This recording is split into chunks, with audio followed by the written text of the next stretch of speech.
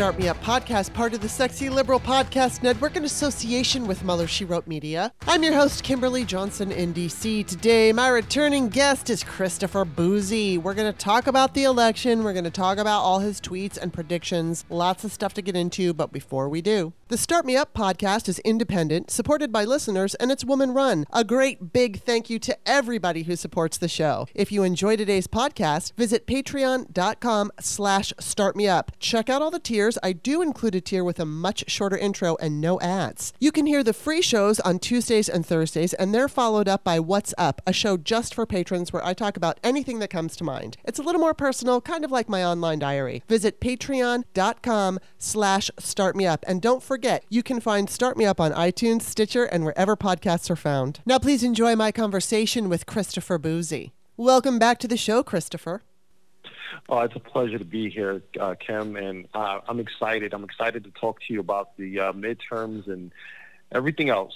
Really? We're going to talk about the midterms?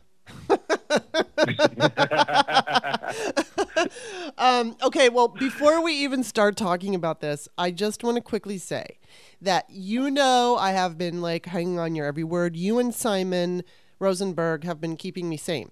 So I've been optimistic, and it was all based on data. And then so Tuesday night, I was on Mary Trump's show, right? And before I went on her show, which started at 9, I turned on MSNBC and started watching Steve Kornacki. I saw that Rubio won, and I saw the DeSantis one, which wasn't entirely surprising, but it just fucking hurt. And then as I was watching the returns come in, I was getting worried, even though I understood that the red wave thing was bullshit. And then I got a stomach ache, and then I completely broke down. And yesterday I woke up feeling a little bit better. My boyfriend was just like, you need to go look at Twitter because it's not as bad as you were thinking it was going to be last night. So now I just want you to talk us through this. Now you have been the voice of reason, and you've been pretty consistent. So let's just start with, you predicted the Ds would hold the Senate, and you weren't sure about the House, and it's close. So where are you right now? Right. So let's go with the Senate. I did predict that the Dems, the Democrats, they would pick up 2 seats. Yes. And they at the end of everything, when all the votes are in Arizona, Nevada, and you have the runoff in Georgia, they will pick up 1 seat. So I did have the Democrats winning Ohio, and I know there are going to be some folks out there like, why would you have Ohio? So I developed this model, and it did have Ohio leaning red. But I put it in the Democrats' column because there was a significant increase in women who registered to vote in Ohio. And, they have the abortion restrictions and things of that nature. Yeah. And, to be quite frank, J.D. Vance, he wasn't the greatest candidate as well. And my methodology and the way I do things, it's obviously data-driven. I'm looking at a lot of different signals, whether it's, sentiment analysis. I'm looking at registration data. I'm looking at stuff that's happened on social media, in terms of what they're saying about the candidates. I mean, a lot of different things. And, I gave them Ohio. I was wrong on that one and pretty much right about everything else. So that was the one state that I got wrong. But they will hold the Senate, and they will gain a seat. I'm confident about that. Okay. So yeah. And just one other thing, and I think folks need to know this. And I saw Joy Reid talk about this, and some other folks on MSNBC. Wait until all the votes are counted, because sometimes someone, you get this impression like, oh my goodness, this person is in the lead, and then it just takes the right number of votes from the right county to put your favorite candidate in the lead. And that's what happened with Biden in 2020. Yeah. The 2020 election, 2019, right. Whatever. So that's what happened with Biden in his election. He was behind in Pennsylvania, but the outstanding votes we knew were going to put him over the top. And when those votes started coming in, he took the lead, and he ended up winning Pennsylvania. And that's what's happening here right now in Nevada. Cortez, she's behind, but when all the votes are in, she's going to win. Okay. Wow. Now, okay, but what about the House? Okay, so the House is oh gosh. All right, so I had predicted that the Democrats will hold the House, and I was mocked, about that. I was also mocked about the Senate as well. But so I said that the Democrats, will have a slim majority between, 2 to, I think, 6 seats or whatever. So that was also data driven. I knew Florida was going to be a disaster for Democrats, and I remember someone had asked me, "So, what's your opinion on Florida?" I said, "I wouldn't even touch Florida, just with the redistricting, the way people vote in Florida." Democrats have to stop in Florida. Florida's a red state. It's not a purple state. It's a red state. Yeah. So I knew Florida was going to disappoint Democrats. So what I was surprised about was New York. I did think that Democrats would do better. I knew that there were some things, with the way that the maps were drawn because, the craziness that happened with Democrats. But I thought Democrats were still strong enough in New York to pull out a few more seats. So when they underperformed, that obviously messed up, my models. It messed up my forecast. It pretty much messed up everything. Yeah. If that did not happen, Democrats would be in much better shape right now, and they would be pretty much, controlling the House as it is now, and we would just be trying to find out, like, how many seats, they would gain or whatever. But that didn't happen, right? So now we are looking to California. We're looking to places where they wasn't supposed to flip seats, and they're actually flipping seats. So, we have Lauren Boebert's, at the time, that's how you pronounce the name, seat, and that's unexpected, and it looks like she will lose, but it's going to be a nail-biter. And then there's some seats in California as well that may flip blue. So, I told people today, now it's been longer, but at that time it was like 24 hours looking at the data, looking at historical data as well, looking at the number of outstanding ballots, trying to get an idea of where this is going. And I predicted that Democrats will still hold it with 220. I mean, look, it may just be 219. It just, we don't know yet, obviously. But I disagree with some of the quote unquote experts who do this, who are basically saying, like, look, the Republicans, they got this, and it's over. It's not. Now, yes, it could happen that the Republicans win. Obviously, the odds right now to some folks looks like it favors the Republicans. This morning, I was one of those people. I said, look, the odds favor the Republicans. But then some new batches of votes came in, and then what's left in the tank in some states, it looks like, Democrats may, flip a couple seats, and, it looks good for Democrats. Yeah. Okay. Wait, let me just say one more thing, Kim. One more thing, and I just wanted to, for your listeners. Okay. Remember, Democrats historically were not supposed to do well at all. Yeah. Right. They weren't supposed to lose the House, possibly lose the Senate. If the Democrats, unfortunately, don't pull it out and, they lose, they're not going to lose by a lot. They're going to lose by a few seats. So it's going to make it hard for Kevin McCarthy or whoever, ends up, being speaker to actually govern. Yeah. So, I tell people all the time behind the scenes and on Twitter, take a deep breath, relax. You know, they're not going to have like some super majority or anything. Right. Like, it's going to be slim. No matter which way it goes, it's going to be slim. Yeah, and I mean, so now, it's very upsetting. It's not. I'm grateful that we are where we are, because there were some really impressive things that happened in this election. We got a lot of really cool Democratic governors in there. Unfortunately, the red states did not surprise us, except I'm so grateful for Josh Shapiro. I'm so grateful that Mastriano lost. I'm also grateful that fucking Bo Hines lost. And Bo Hines wanted to create those rape panels where if you're raped and you become pregnant, you have to go beg. And I'm sure it's like a panel of white Republican men for an abortion. So that guy is out. But yeah, it's kind of scary just because when I was on Mary Trump's show, what everybody started saying at the outset was it used to be election night was kind of fun. If your side lost, you were disappointed, but you weren't afraid that you were going to lose democracy. And that's what every election is about for us at this point. And I know that we have to change that around. And I'm just wondering, what do you think?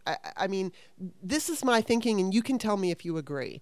The hopeful side of what happened on Tuesday is by 2024, we're going to have more younger voters, because I don't think this election is an anomaly with young people. And I said this in my patrons only show, because for instance, let's say the youth vote showed up because they wanted to legalize marijuana nationally, right? That was their big thing. Mm-hmm. And this is a, hypothetical, but that's why they all showed up. And if it didn't pass and they're like, fuck man, I didn't get my way, fuck voting. But this is different. This is about abortion. I think abortion was that was the number one issue for people between 18 and 23 or 24. And then you add to that, extremely important, and I think this only boosts the other two, which are guns and student loans, and then of course throw in climate also. But I think the abortion issue is something that hits so close to home that these young people are not going to throw up their hands and go, well, I voted in 2022. I think they're going to show up for us again. I mean, do you agree with me? Yeah. So yes, I do think young folks are going to continue to vote. I do believe that, but I'm going to say something that will annoy some of your listeners. It probably will annoy you too. It will. But I'm going to tell you why I feel this way. We've for the last few cycles now have put a lot on young folks. Yeah, we have. And I got to tell you, it's not fair. It's really not. If you think about when we were 20-something years old, we were not thinking about saving democracy and all this stuff. We were thinking about having fun with our friends, going out, drinking, and girls or boys, whatever you're into. That's what we were. That's what we were thinking about in our 20s. Yeah. And we're putting so much on this young generation stuff. Excuse my language, that we fucked up. I agree. We our generation put Trump in office, not these kids. Right. Our generation created these radicalized idiots who were part of January 6th and doing all this other crazy stuff. Not these kids. And now we're looking to these kids to save our screw ups. I think it's great that these young folks are part of the process, and they should learn the process. But I think us, our generation, we have to fix the mess that we created. And, you look at those exit polls and you look at the data, and I'm still disappointed in the way some folks are still voting. I mean, there's still folks that are out there voting for these crazy people. I know. And, you look at Walker shouldn't have gotten nowhere near as close as he did. So we still got folks out there that just... Yeah, they're just voting. I that doesn't, want to be politically correct here. So that doesn't make me angry. In fact, I've echoed your sentiment in that when I was young, I wasn't paying attention. But I will say that, and you're right that, and I don't necessarily. I mean, yes, there has been pressure put on them. My take on this is not so much pressure. My take on this is I hope that they continue to stay engaged because so much is on the line. Right. And when I was 22, 23 years old, I was I mean, if I had gotten pregnant and I wanted to have an abortion, I knew it was available to me. I wasn't concerned about these things. Democracy was not on the ballot. So I just wasn't paying attention, but I know myself. I know that if abortion were taken away when I was that age, all of a sudden I would have become political and I would have been interested. And I mean, I'm sure I would, and I know I would have been interested about democracy because I lived in Russia, in Soviet Russia. Now, I kind of wish that I never have. Now, I wish that didn't happen because it's too scary for me. Most Americans have not had that experience to live in a Soviet fucking communist country. And it's terrible. I mean, I don't think we're going to become Soviet Russia, but I know that a fascist country is literally like living in jail. And throw in, the Russian backdrop. It makes it even worse because it's just Russia. But it would be a very uncomfortable situation for so many people. We would be losing our Social Security and all of that. So you're right. Our generation, Gen Xers, are a huge reason why we have what we have. But on the other hand, I also think that that's going to, like, for instance, my mother's generation got them, Vietnam got them interested in politics. And I think this younger generation, it's abortion that's getting them interested in politics. And I'm just hoping that I think, aside from the hope, I'm more about, I think that they recognize the threat that they're facing. And aside from whose fault it is, this is just where we are. I'm not trying to say that, we're blameless or anything like that, but it's like, we are where we are. This is our reality right now. And I think that they see it. And I don't think this is just going to be like a one-time thing, because we did hear people say, I voted in 2020, as if like that one vote was all you were expected to do. Your civic duty is to vote all the time. And unfortunately, I think it's clear that it takes a very destructive government to wake people up, because we get really comfortable. And while we're busy focusing on our friends and family and work and dating and all that stuff, we're not paying attention. I wasn't paying attention. And, I think that this is changing things around. So I agree with you, but I also look at it from a different angle. Right. And you've made valid points. It's just some folks on Twitter, and other places as well, where I see them, they're just like, oh, young folks, they just don't understand. And, and I'm just like, cut them some slack. Yeah. Think about when you were in your 20s. Yeah. And think about what you were thinking about. Yeah. Then they're thinking about the same thing. But right. I also do understand, and I do agree, that you want them engaged. You want them to be part of the process. But something that you said, 2016, a lot of folks were not paying attention, across the board. They were just like, hey, there's no way in the world this guy is going to win. Yeah. I'm just going to go on about my business. And when we woke up the next morning and it hit us that this man was going to be the next president of the United States, a lot of us woke up. Yeah. And have not been asleep since. Right. And you see that with every election. Yeah. That even though in your mind we got this, everyone is still panicking. Yeah. Everyone has been panicking since 2016. Yes. Even in 2020, we're like, okay, everything is looking good. And we didn't stop panicking until after the votes and everything was certified. And we were still panicking because we're just like, well, what's going to happen?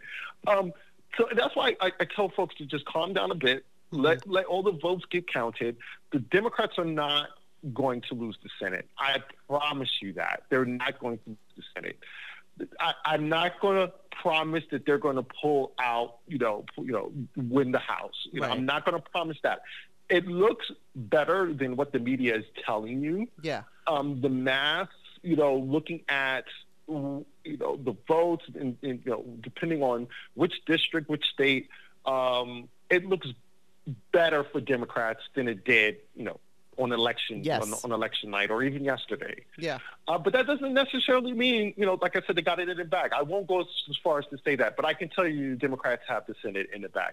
The Republicans are not going to get control of the Senate. So anyone that's listening and they're nervous, they're looking at Nevada, they're looking at Georgia, the runoff, and they're also looking at I said Nevada. They're looking at oh gosh.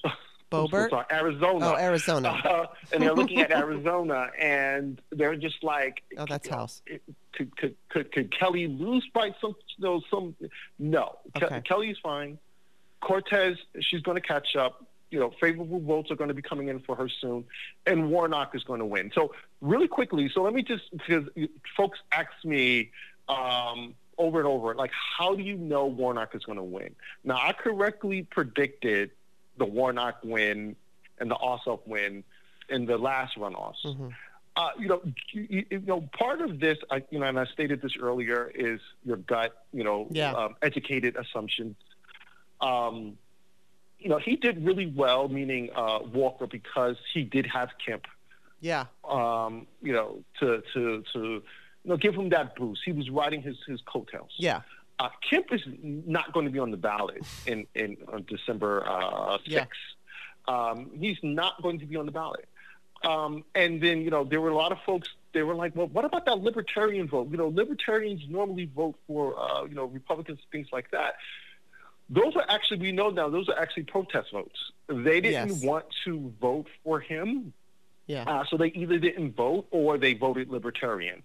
So if the Democrats are able to pull out Nevada, pull out Arizona, and lock all those two states in, that's it. You're not going to get Republicans to come out en masse to vote for Walker. They're going to think, all right, they already have the Senate. Who cares? Yeah.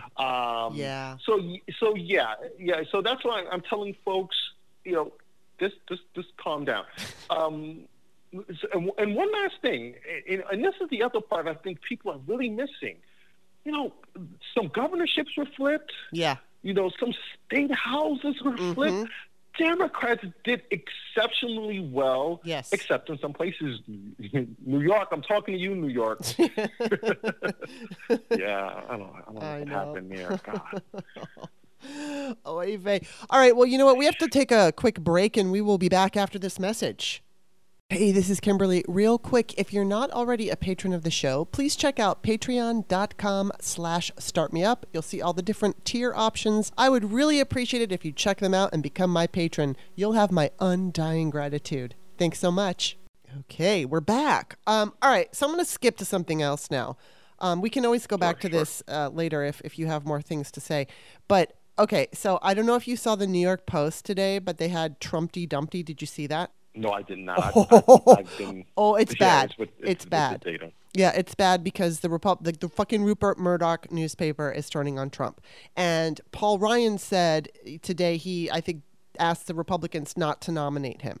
Now, I have been saying all along, there is going to be an opportunity for the Republican Party to ditch Donald Trump. And I know that they're tied to him because of this base. But he is literally a proven loser to them.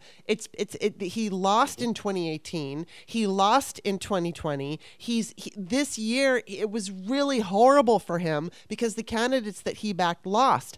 These election deniers, I mean, yes, we got some of them in because the base is out there. But his base is not the entire party.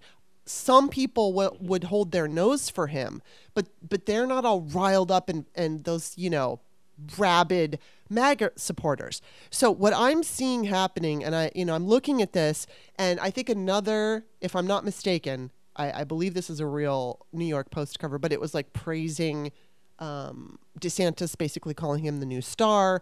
Now we've got this Trumpty Dumpty thing where he didn't build the wall. They accused him of, hey, you said you were going to build a wall, and that wall never got built. So I always said that if the Republicans are going to turn on Trump, they're going to start with Fox News. They're going to start with things like this, where Tucker's going, is he going to ruin our chances for 2024? Just putting those seeds of doubt in. And what I think is going to happen is Trump isn't going to be able to handle it.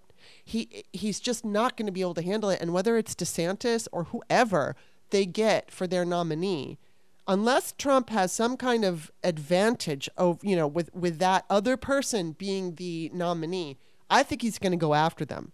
And I think it's going to really hurt them for 2024.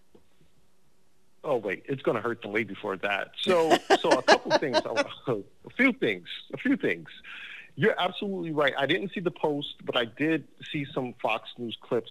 They're already turning on him. Yes. So let's just go back really quickly to the midterms, because it does relate to this. Mm-hmm. With all those junk polls, and we've talked about this on Twitter, and some folks like Simon talked about it on MSNBC. Mm-hmm. There were a flood of junk polls. Yes.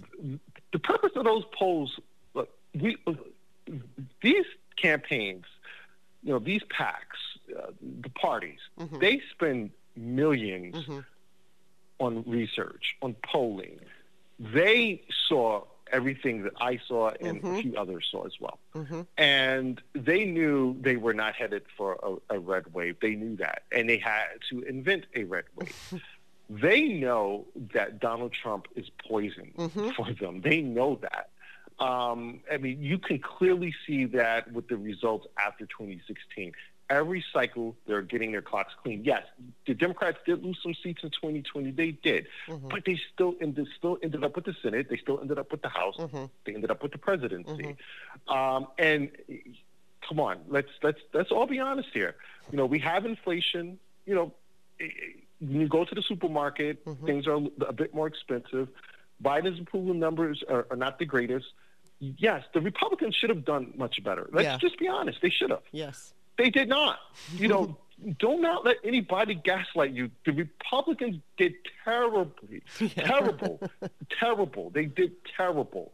Do not let anyone tell you differently. And I'm sorry for rambling. No, I love it. Like I said, I didn't get much sleep, and I've been hyped up on caffeine since Tuesday. So I want your listeners to know I'm not usually like this, but I am exhausted trying to get these numbers out for everyone and trying to be accurate with forecasts. But yeah, so. Going back to what you were, your question. So what's going to happen is he is going to end up turning on certain individuals. Mm-hmm. And there is going to be a civil war within the Republican Party mm-hmm. because you have the Trump cult that are not going to abandon him no matter what. Right. And then you have the quote unquote moderates within the party who, realize like, okay, this guy is bad for us and we have to get rid of him. That's going to be terrible for them in mm-hmm. 2024 because Trump is going to have his quote-unquote cult members mm-hmm. not vote. Yeah. And that will be the difference between Senate seats, mm-hmm. House seats, governorships. He is going to sabotage. That's the type of man he is. Yes. It's too late to dump Trump. They should have done that in 2016. Yes. Yeah, no, I'm serious. They gave him way too much power. Yep. And now he controls a significant portion of their voters. Yeah, he's Trumpenstein. So that's going to be yeah. Sorry. No, I was just saying he's Trumpenstein. The monster turns against the people who created him. I think that's going to happen. Go ahead, I'm sorry. No, I think that he is absolutely his ego. Let me go back. His tremendous ego is not going to allow him to watch them find a new star and throw him away. He can't deal with that. He cannot. No. So I just think that he's going to pitch a fit. And, ultimately, I don't know if he's going to run because running could mean that he doesn't get funding from the GOP to cover his lawsuits or whatever the fuck they pay for.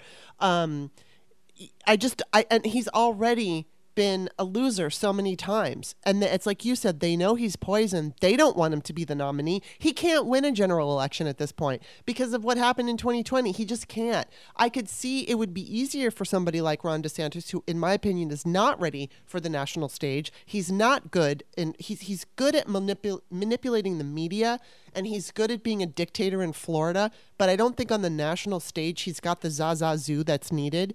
And then you throw into that. Because I do think Republicans would just march in lockstep. Okay, he's the guy, we'll vote for him if Trump wasn't part of the picture. But because Trump is part of the picture, I think that he's going to, you know, he's going to go after DeSantis. He's just going to see DeSantis as a threat. And he sees the presidency as a way out of trouble. Even if he chooses not to run, he likes being what everybody calls him, is basically the leader of the Republican Party. He doesn't want to lose that title. And if he loses that, he's got no fucking support, and he's only facing lawsuits and investigations and indictments. That's how and then on top of everything else, which this moves us into the Garland thing, you know, I mean, of course, everybody on Twitter right now, not everybody, but there's a lot of people who are like, nothing's ever going to happen. And I mean, I think indictments are inevitable, and we're not even factoring indictments into this whole scenario of 2024. I think personally, it's better that Trump was not indicted before the midterm elections. I think it's better that we wait, and I think it's going to hurt him even more and if we choose to not, if Garland chooses not to do anything before January, then we start off the year, and I bet you we start seeing indictments coming for Donald and for Donald's orbit. Do you think that's going to happen? Yeah, he's going to get indicted, and that's the reason why he wants to run, because he wants to say that, well, they're indicting me because I'm running for president. Right. They don't want me to win again. Right. And that's why he wants to announce as soon as possible. And I completely agree with you, and I tweeted this out, that Garland should not indict him before the midterms. Now, the midterms is over. Yeah. If they want to indict him tomorrow, they can indict him tomorrow. Yeah, but Allison Gill, Allison Gill had mentioned that because of the Georgia, that they may not, because we're still in election season because of the runoff. Right. And you know, that is, I guess, yeah, I mean, I guess that's a reasonable argument there, that they can't, because they could say that would have, yeah, I can see that. Yeah. But he's going to indict him. He has no choice. Trump didn't, you know, he didn't leave him any choice, right, in that matter. But here's the thing. You know, I've thought about this long and hard in terms of 2024. You know, what you said about DeSantis is spot on. You know, I've had these conversations personally, and I can tell you DeSantis is not a national figure. Yeah. As much as they try to portray him as one, he's not. The same way Christie tried it. Right. He was great in, you know, I shouldn't say he was great in New Jersey, but for Republicans, you know, he was the star. Yeah. And when he tried to do it nationally, he flopped. Yeah. Giuliani, you know, he was amazing in New York. When he tried to do it nationally, he flopped. DeSantis is one of those characters. Yeah. You're not going to get, you know, he's just not the guy. Let me just put it that way. He's just not. So that being said, once people start to take him as maybe the rising star within the party, Trump will go after him. Trump will, you know, try to, you know, sabotage whatever. And his base, meaning Trump's base, will go after him. Now, there is some overlap there. There is some overlap. So there's some Trump supporters who also love DeSantis, and they're going to have to decide. But the Republican Party are in trouble. And, you know, when you look at the UK and see what's happening there, and if they were to have a general election, which they're not, you know, the folks that are in power now would get wiped out completely.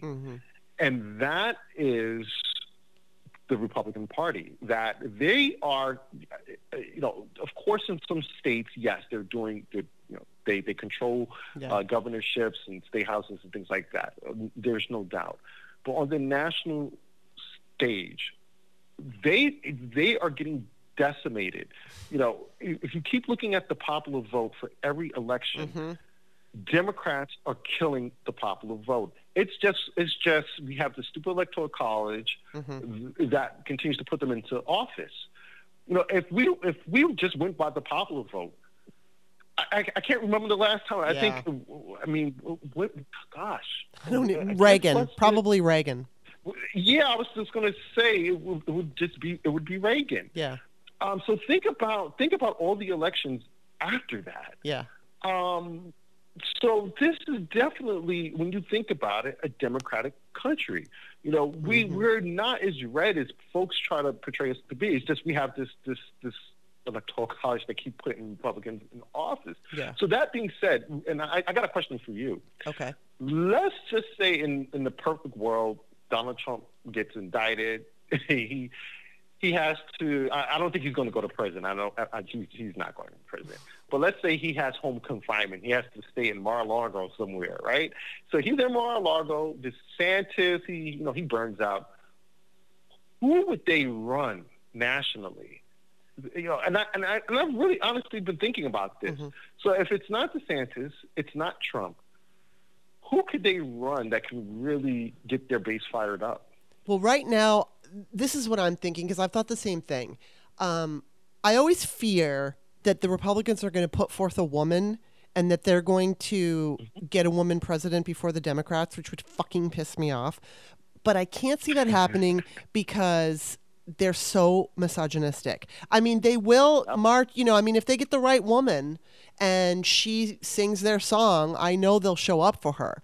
But I think if the Republican Party were smart, which we know they're not, at least with strategy, they're really good, like you said, at research. They're really good at manipulation and all of the nefarious things.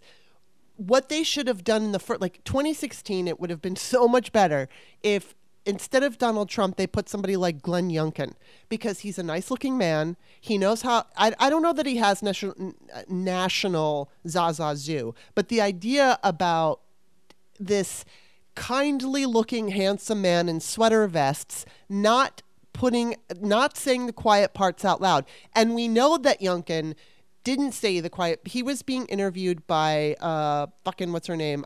She's on Current.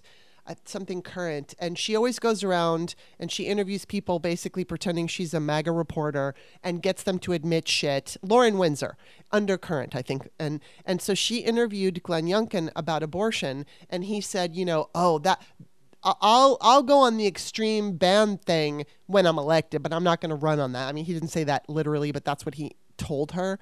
I just don't remember the words that he used, but that's what he said. So if they were smart, they would put forth somebody who is very appealing.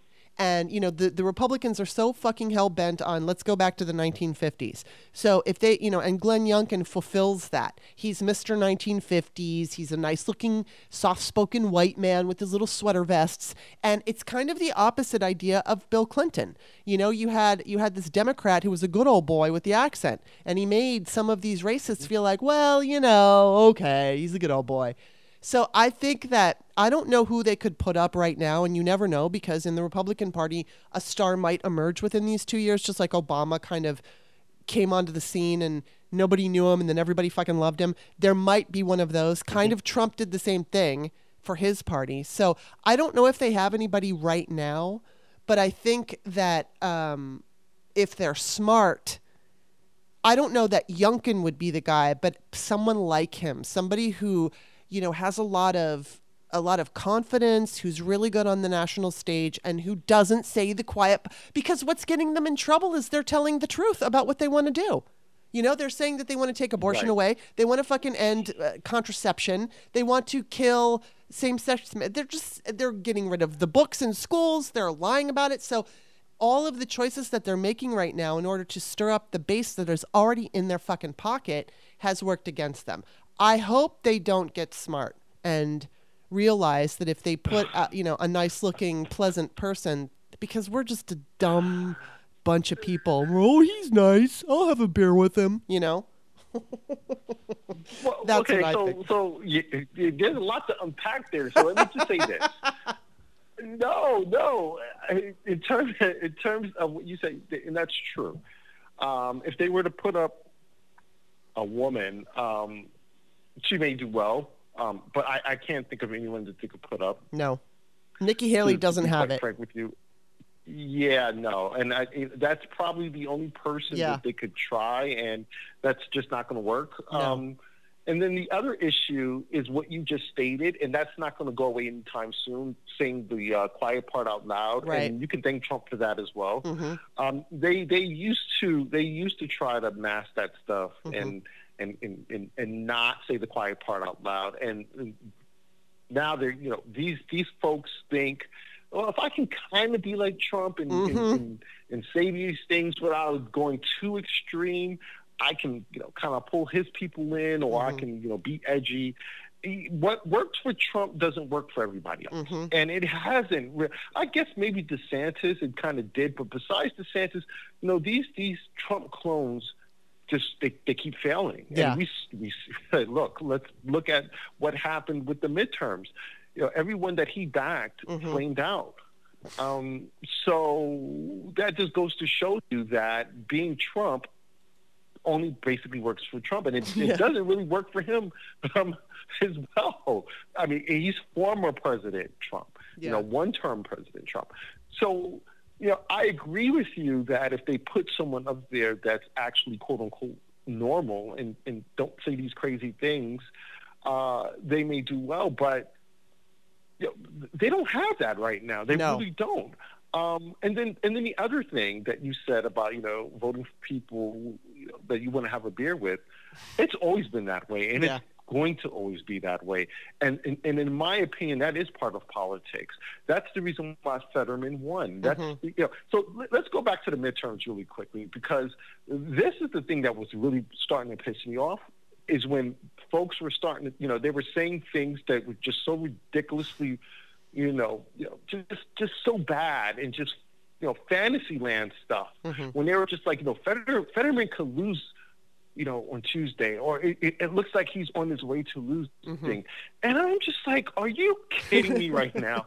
You cannot say that you're a legitimate analyst, or, whatever title you want to go by, pundit or whatever, and tell your listeners or viewers that, hey, Fetterman has a chance of, no, he never had a chance of losing. Yeah. If you know anything about Pennsylvania, if you know anything about, the voters there, Fetterman was the right candidate. Yeah. And contrary to what anyone wants to tell you, he was the perfect candidate to run. People want to vote for people that they feel like, hey, this is a person I can have a beer with. This is a person who can relate to me. He may go to Washington and not get anything done, but something, I feel like at least he's listening to me. He's going to try. Yeah. And going after his stroke was the dumbest thing. If I was, I would never, but let's say if I was advising Oz, I would have told him to stay away from that. Yeah. And you know why? Because everyone, over a certain age, knows someone or had a family member who had a stroke. Yeah.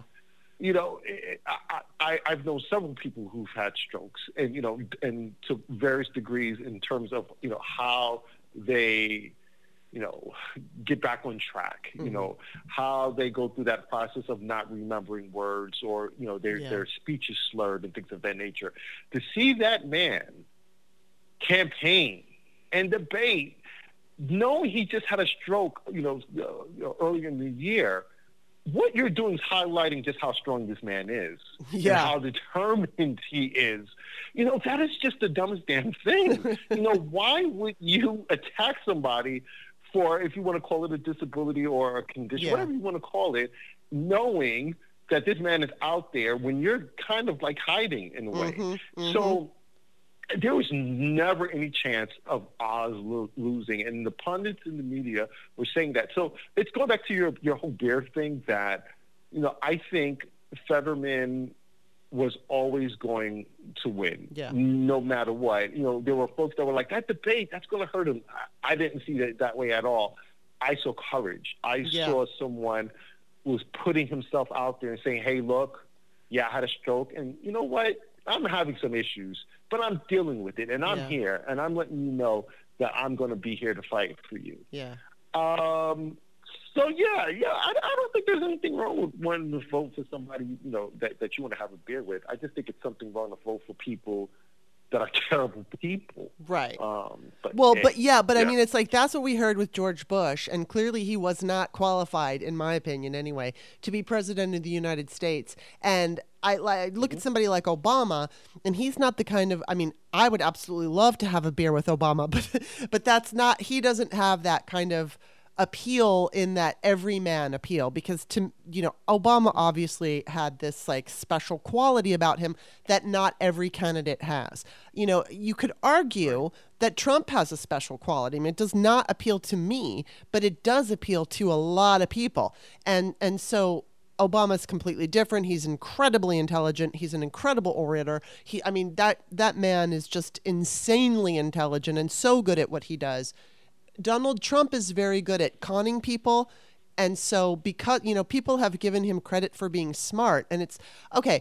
He's not like the stupidest man in the world because he knows what not to say. He knows what not to say about Vladimir Putin. He knows exactly what to say to his followers to get them all riled up. But he's a con man. That's where his power is. It's not in his intelligence. And so I think, I look at somebody, I imagine you saw Josh Shapiro's speech that was like compared to Obama's speech. Mm-hmm. I look at somebody like him, and I feel like on our side anyway, that's somebody who could like get us all excited. I mean, I just have to put everything on pause right now and say, including myself, most people did not give Joe Biden the credit he deserved when he was running. I think he is a fantastic president. Everybody has underestimated him, and I completely underestimated him. And so I look at him now and I'm like, wow.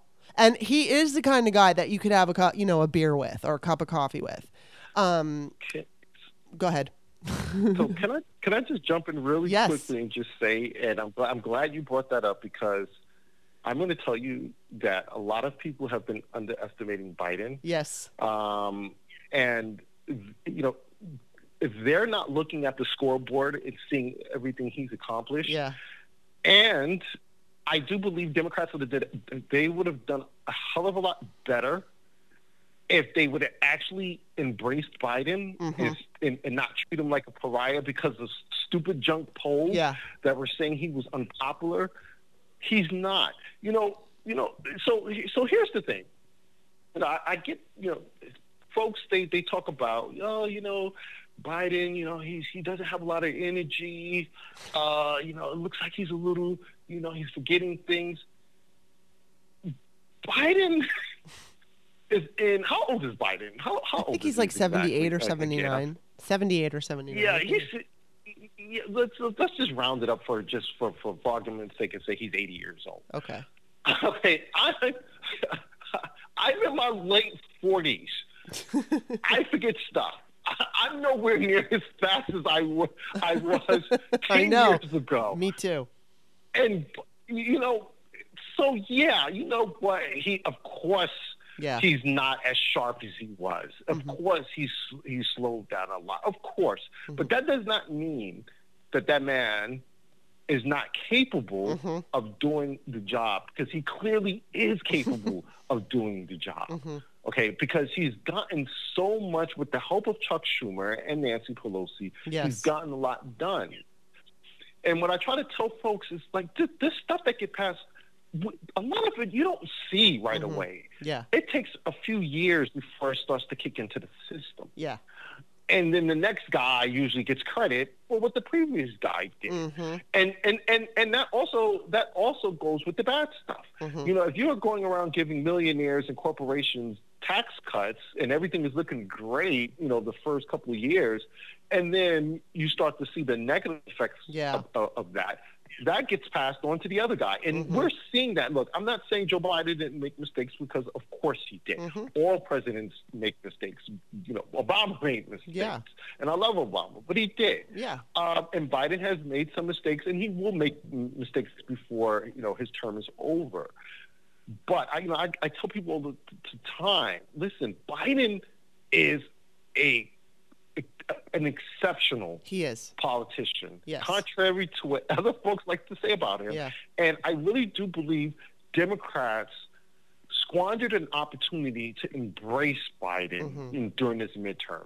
They just avoided him because of quote-unquote junk polls. That's the same mistake that I remember in the 2014 midterms. They were so afraid to embrace Obamacare and Obama, and it hurt them. And yeah, I mean, it's like we're so afraid to embrace our own fucking party, and it's stupid. I mean, Republicans will embrace you no matter how horrible you are. And Democrat, the voters and, you know, the elected officials that are running sometimes, or the candidates that are running, are too afraid to do that. And I think that needs to change. I wish, I don't know, nobody gives a shit about what I say about it, but that, you know, that's, I totally agree with you that should change. And then I just want to go back to the having a beer, though, the having a beer with the candidate. I think on our side, it's a different situation than it is on the Republican side.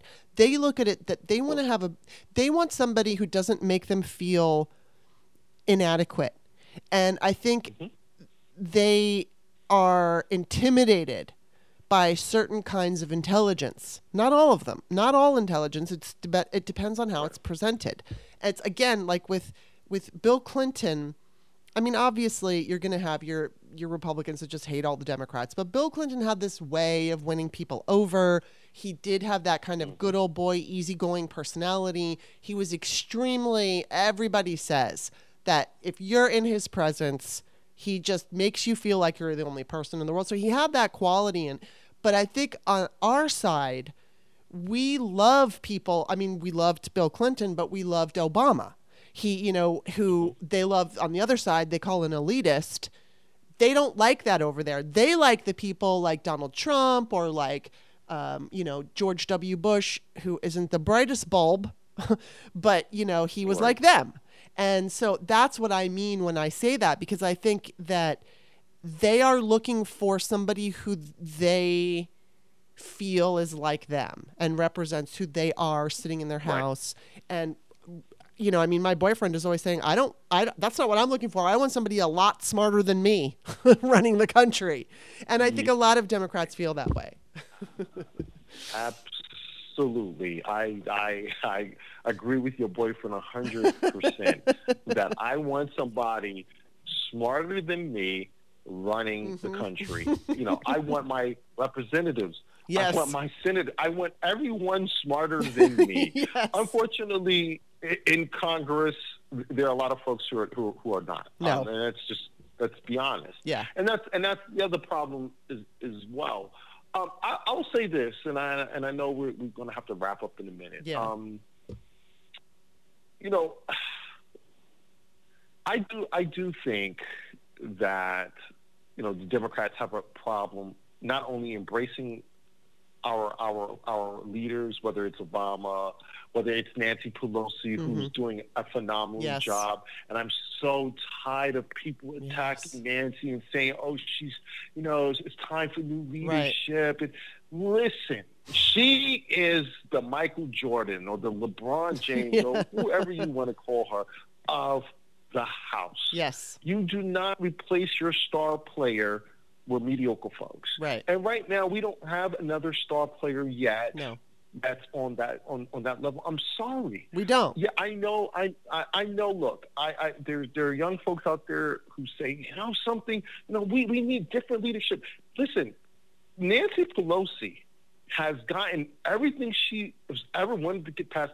Yep. That's a fact. Mm-hmm. It's the Senate that's you know, taking her bills. You know, what's getting done in the House and is just sitting there because they don't have the votes. Right. You know, you got folks that's supposed to be quote unquote Democrats. You know, you got Manchin and you got Sinema, and look, you know, I'm not a fan of Manchin, you know, but I tell people, you know, he's the right person for the state that he represents, West Virginia, right? Yeah. Yeah. So, you know, I tell people all the time that he has to sort of kind of be that way. Yeah. You know, we don't like it, but, you know, he does have people to answer to. He has voters to answer to. You know, if you offered me $1 million, I could not explain to you why Sinema acts the way she does, why she does the things that she's doing. And I you know, but, you know, I said all that to say this, that, you know, I do believe, you know, Democrats are getting better at this, and they're getting better at, you know, embracing our accomplishments. They're getting better at competing with Republicans in a way I should say that we have not been competitive before. I do believe, though, that they dropped the ball once again this cycle with not embracing Biden and his accomplishments, because there are people that don't know what they did. Yeah. And I do believe Democrats need to step back a bit when it comes to attacking Nancy Pelosi. Yes. And understand that she is a phenomenal speaker, and it's not her fault that the Senate has folks, Manchin and Sinema, and a few others who are just not team players. Yeah. Right. And just one last thing about going back to the midterms, because I know there are going to be people that are going to be listening about really about the midterms. Right. Just remember that historically, Democrats were supposed to lose like 40, 50 seats. Just remember that. So if my forecast is wrong and they don't pull it out and, they end up losing and, the Republicans end up with 219 or 220 or even 220, whatever, just remember the Democrats did something that hasn't been done in a long time in terms of not getting their clocks clean. Yeah. In this, and that's what I think people need to realize, because the media, the way that the media and I don't like to attack the media because a lot of my friends are in the media, but they really they just did a terrible job this time around, and they did not do their viewers and their listeners justice with their coverage of this election. Yeah, I mean, we have, there is good and there is bad. And I think I agree with you that the Democrats are getting better. I know a couple of people had questions for you about, and I asked them, and you pretty much just FYI asked people to ask questions, and throughout this throughout this podcast, you've pretty much answered them. I would say, as far as messaging is concerned, I mean, you're kind of answering that too, in that we should really embrace our own party more. Democrats have a tendency to get in our own way. We complain so much. We're herding cats, all the stuff we've heard before. And it's true that we should be a little bit more friendly to the people who are not going to turn us into a fascist country during election season, and not be so many of us get, it's the gut reaction, and it's the anger, and it's the traditional ways of doing things. Everything is out the window now. We have a new way of doing things. And I'm happy to see the White House social media director is really fucking awesome. She's doing a fantastic job. And I know that you probably saw there were people a couple of weeks ago, all the big names on Twitter were at the White House. And it's something, Allison Gill was there, Brooklyn Dead Defiant, people who have massive platforms, and, they were recognized by the White House. I would have said this. You guys need to get those influencers in here. And that's exactly what they did. And so I think we're moving in a direction where and here's the thing. This is my biggest beef with the Democrats, is that they have not been laser focused on the state houses like the Republicans have been for decades, with the Koch brothers putting all their money and attention there. That's what we need to be doing moving forward. And I think that's, we saw in this election, state houses were flipped Democrat. That's huge news. And I think what we need to do is come off of that and hit this cycle, because we're always in an election cycle now, running and concentrating on local, state, all the local state stuff, because that's where abortion is decided. That's where a lot of this, even like with marijuana, it's not legal nationally, but in this state you can smoke it, and that state you can. So it's like, that's where you need to put your focus. So that's where I'm gonna shut up. No, you're absolutely correct, and I would just add to that just not that, but they also need to start to focus on getting people, and they're doing this, but they need to do better at this in terms of targeting people that will vote for you. Stop trying to convert folks that don't have any interest in voting for you, like you said, things are different, and the way we do things now are differently, and things are just right now are hyper partisan. Mm-hmm. I am so tired of hearing about, we need to win these. No, we don't need to win these folks over. What we need to do is go to neighborhoods that are known for not coming out and voting, and start to get those neighborhoods out voting for us. Yes. Stop focusing on Florida and wasting money in Florida. I'm not saying we should abandon Florida, and I'm not saying that. Right. But the strategy in Florida has to be different. Yeah. If in a perfect world I can sit down with folks at the DNC or DCC or at the White House, whatever, my thing I would say to them is, look, the first thing is we need to stop running candidates that don't fit districts or don't fit states and things like that. And I know that's going to be a bit controversial for some folks, but it's the truth. Yeah. Fetterman is an example of what I'm talking about. Fetterman was perfect for Pennsylvania. Mm-hmm. Whether you like him or not, Joe Manchin is perfect for his state. Yeah. You can't take a AOC right. and put her in Florida. Of course she's going to lose. Yeah. She's going to lose terribly. But it doesn't matter if she's Hispanic or not. Right. She's not the person for Florida. Yeah. I know folks love Beto, and I'm going to get some hate for this. I love Beto, and I don't want anyone to think like I'm a Beto hater. I love Beto, and I think I even donated to him one cycle. But look at who's in Texas. Look at all those conservative, centrist, cowboy boot-wearing dudes out there. Beto is not their guy, And I'm not talking about like really far right dudes. I'm talking about men who would decide, something. I'll vote for a Democrat if he fits what I'm looking for, and he whatever. Yeah. So in my opinion, Beto, he could win like a district. He can win certain things, and he has in the past. But I just don't think Texas is ready for Beto. Yeah. I just don't think that. And that's what I'm saying. I just think we need to be a bit more, we have to be better at selecting candidates. Yeah. We really do need to do that. So that's it. I mean, and I'm sorry if I offended anyone, but I really want Democrats to continue to do well each cycle. And they have been since 2016.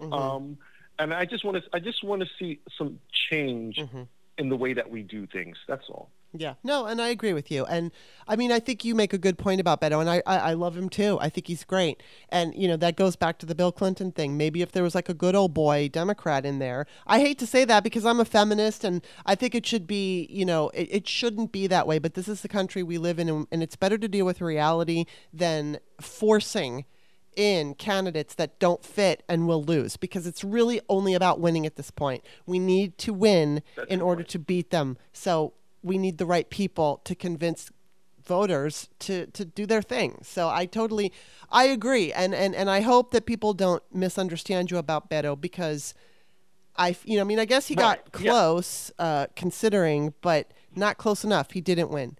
So we need to win.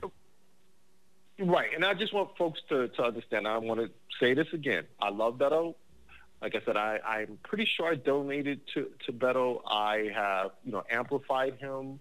I don't want anyone to think like, Boosie's, he's right. No, not at all. I just think like if Beto was in another state, Beto would be killing it right now. Yeah. He would have definitely won if he was in another state. Yeah. I just think we have to be better at selecting candidates for the state that they're in. If you take Fetterman and you put Fetterman in another state, I can't think of a state right now, he probably would have lost. Yeah. but he was perfect for Pennsylvania. Yeah, he totally was. I totally agree with you. Yeah. Right. And that's why, I don't want no, because you know how it goes. The trolls are like, oh, Boozy was on the podcast and he was dissing better, and I'm not. So let's just clear this up for a third time. I am not. I just say it's just sometimes we love a person so much, and I think you actually said it best, that we try to make them fit into a place. Yeah. where the folks are just not ready for them. Yeah. And I think that's what's happening with Beto.